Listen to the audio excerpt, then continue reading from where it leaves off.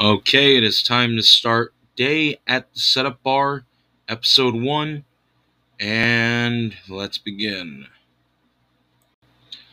And our first question is going to be from Sax Justice, and it's about who's going to win the PBE World Series. That, I believe, OBX has a strong chance to do so because of their great roster that they have currently, but again, there's other teams that have valuable assets on their team that can be very, very good. You've got Outer Banks, who I've already mentioned. Potentially New York coming out of nowhere. Boise has a shot. Most people didn't expect me to say that. Then you have Nashville, and then you have Indianapolis, and then you have the Rougarous at 36 and 18. The one team I think that has an outside shot right now is the Voyagers because they're only 4 back. Indy has a chance of that wild card spot being 5 back at 36 and 18. Other than that, I don't think many teams are going to be overshadowing each other at this point because OBX has got, as a player, leading the league in average right now, but Naz Hamed is going off for New Orleans, and he's got 21 in home runs, 66 RBIs at the break. Walker Cato's leading the league in wins. Daring, at the age of 35, is got 9 wins. He's got a 1.94 ERA. And then Herbie Farnworth is going off for DVS despite them being 12 under 500 right now. It's anybody's matchup right now on who's going to win the PBE World Series for the majors at least. But OBX may be in danger of not repeating. And that's just how I feel about that situation. And one of the next questions was, what is my favorite drink? One of my favorite drinks is Not Your Father's Root Beer or Not Your Father's Ginger Ale. Both are really good. And non-alcoholic, I'd have to say Gatorade, vitamin water. I'm not a real big soda guy, but Coke, Fanta, anything of that sort. I've never been big on alcohol or soda, so that's how I feel about. Well, that's just my opinion. Other people can like certain drinks, alcoholic or non-alcoholic. That's just the way that has to be put together, I'm guessing. And now we move on to quite the controversial topic as we move on here. That exclamation sound can mean only one thing as we get to one of the more controversial topics in this discussion. Steve Esso, longtime Boise Raptor, retired with the Sea Serpents a couple of seasons ago.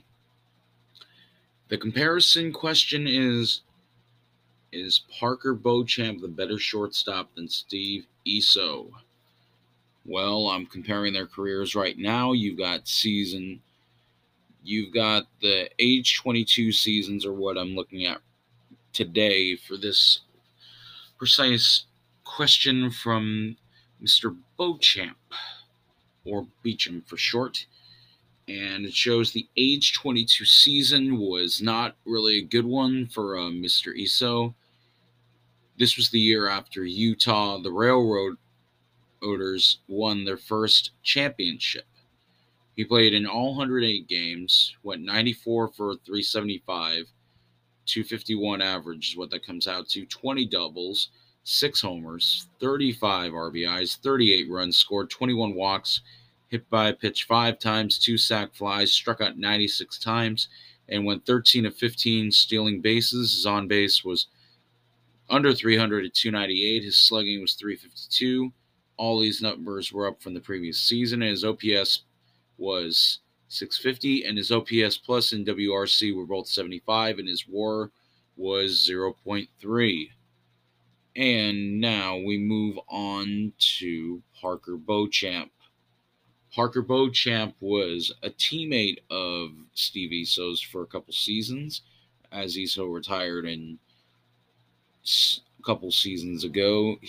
They were on the 2040 Raptors together as he retired, and we're going to take a look at the season where their age 22 season for Parker Beecham, and age 22 is their current season. This is their 6th year in the majors after 3 years in the minors to start their career. This is one of their better hitting seasons, their 3rd highest average so far in their career, in their 6-year career. They have really laid off stealing bases, as they have had 0 3 times in their career, but that's not the point I'm trying to make here.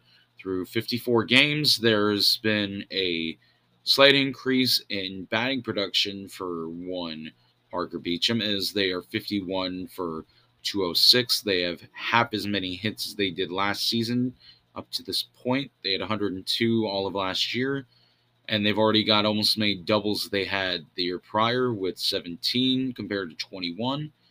Just 1 triple compared to 2 last year, and 2 home runs, 22 RBIs, 24 runs scored, 17 walks, 1 hit by pitch, 2 sac flies, 50 strikeouts, a 248 average, 305 on base, 369 slugging percentage, and an OPS of 674. They're having the better season so far, numbers wise, but offensively, with the 6 homers and 35 RBIs and 20 doubles through his whole season, Parker can pass up the 20 doubles anytime they want. They've already exceeded the only thing they didn't exceed that season yet is the average of ISO at 251, and then you have the on base, which they've already surpassed, and the slugging percentage, which they have already surpassed. Their OPS plus is 80 and their WRC is 83, both higher than the double 75 it was for ISO in his age 22 season, and a 1.1 WAR as of last sim, showing they are the better player in their 6th season, and they haven't regressed yet. Not quite yet, but they have been quite the team player.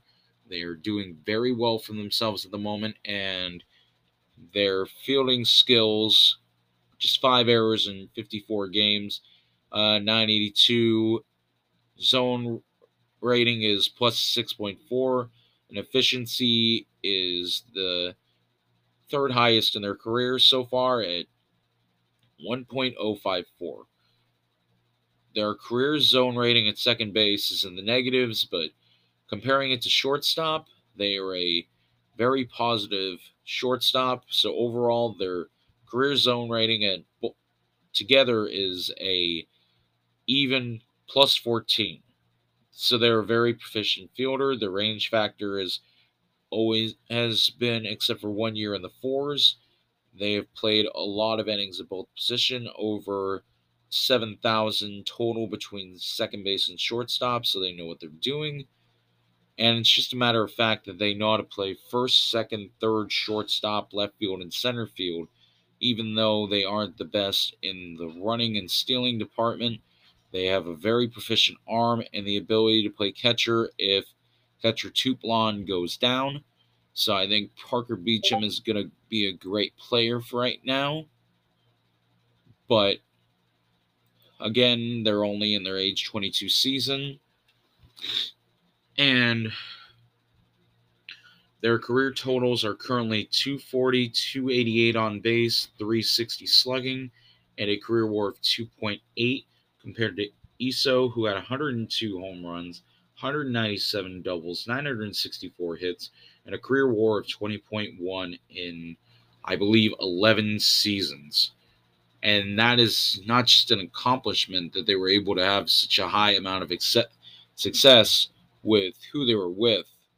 Specifically, the fact that they were able to carry on for so long after that rookie year where they had a championship in their age 21 season, from 2034 to that last season in Seattle after a brief stop in Indianapolis where they had very good success, 3 home runs, 30 RBIs, and posting a 301 average, 384 on base, and a slugging of 435. Their combined WAR between Indy and Boise that year for Steve ISO was a 3.6. That really added to their WAR potential. They had a total of 8 home run. Oh, it's a 3-7 when added with the fielding WAR, but they had 292, 371, 414. 8 home runs, 61 RBIs, 20 doubles, 124 hits. That's the highest hit total they had in their career right before their retirement season at age 29, where they popped off again for another proficient season before they retired with a career totals of 260, 319, 405, and a OPS of 724, OPS plus of 98, and WRC of 99. So that's just for ESO, but again, Parker Beauchamp has a long way to go, but that's just how I feel on that. I think Parker's better defensively. ESO is the better offensive player on your team, especially with the speed factor. So that's just my situation there. All right, I might as well get this out of the way because I know for a fact I'm going to get some extreme heat from certain general managers for this. But that's exactly what was going to happen regardless. There's 3 teams right now, 4 in the majors who are under 500. Actually, Providence, Buffalo, Maui, Sarasota, Cancun, and Seattle.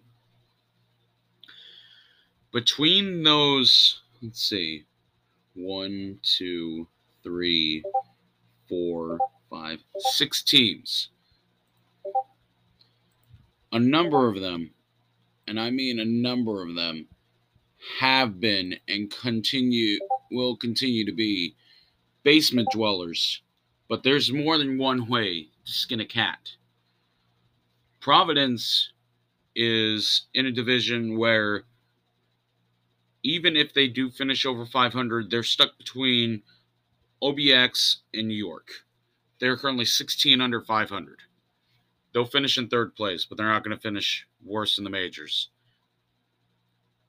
Buffalo has the 2nd worst record in the league.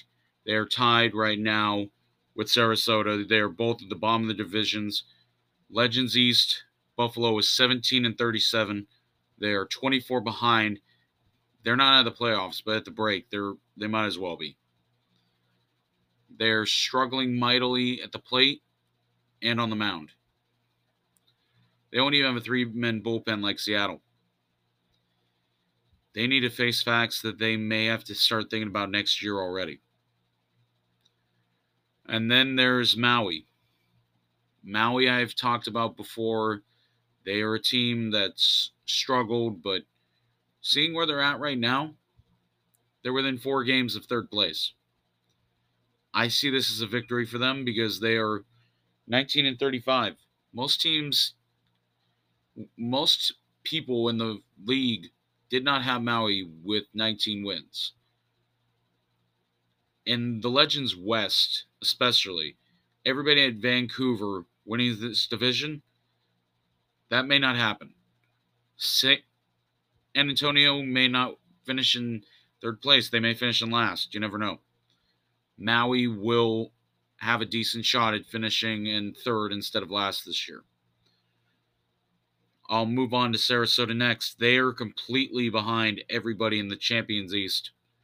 They're 17 and 37. They are 24 behind the Nashville Stars, who have got off to an amazing start at 41-13. They are 24 back. They are 20 under 500 at the break. There's a lot to unpack there, and unfortunately, I think they might be out of it already, too. Start thinking about season 28 and start thinking about their offseason and who they're going to bring in and who they're going to draft for the Majors draft. Cancun. The kick the can down the road and laughable losers. Laughed at, kicked while they're down. Cancun has been treated like miserable children left out in the rain. 19 and 35. Their over-under was 38.5 wins. They are halfway there at the break. 54 games into the season, they only have 19 wins, but that's more wins than anybody saw them having. A lot of teams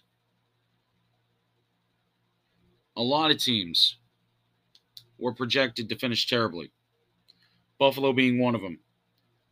29-79 is what they were preseason predicted at. They're 17-37. They would have to go 12-42. 12-42 the rest of the way. They'd have to finish 30 under 500 the rest of the season. Providence is supposed to finish preseason prediction 45-63. They're 19-35. Maui 19-35. 37-74. 34-74 is what they're supposed to finish in the predictions. Not what I see in their future. I see them winning at least 38 games.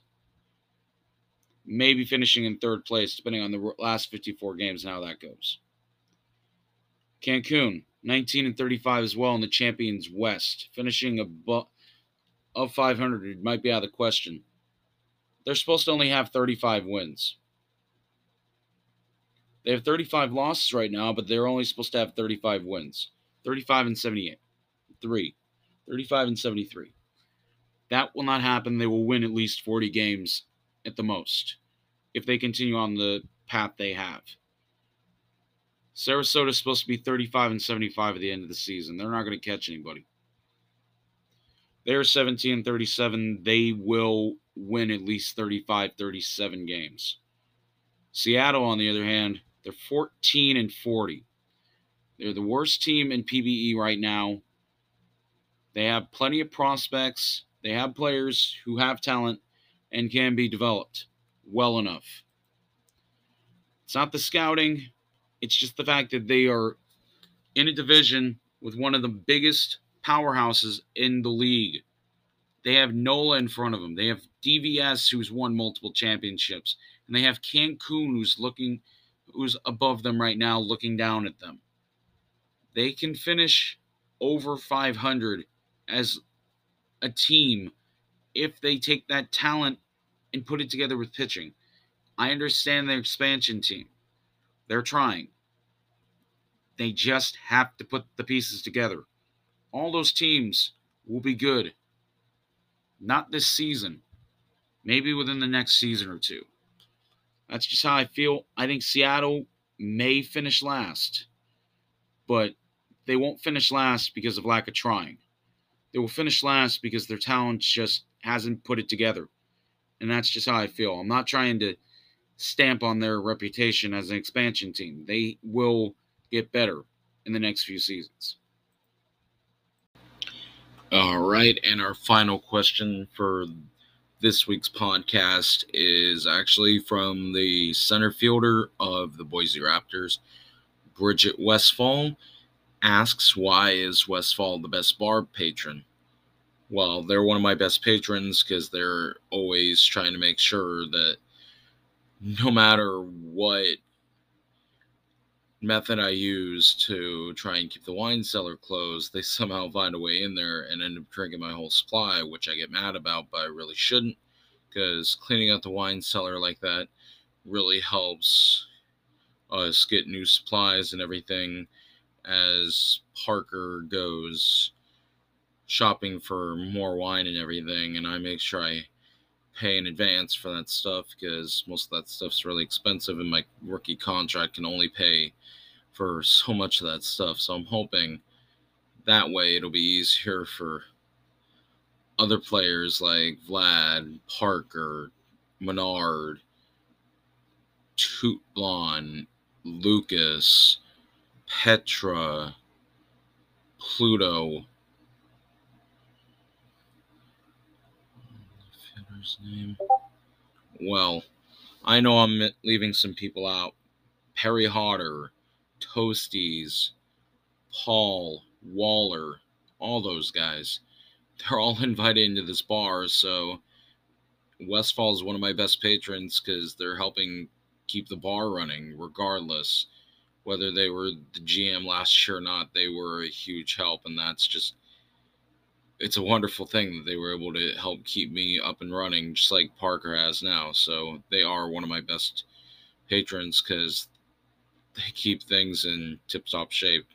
And I appreciate that.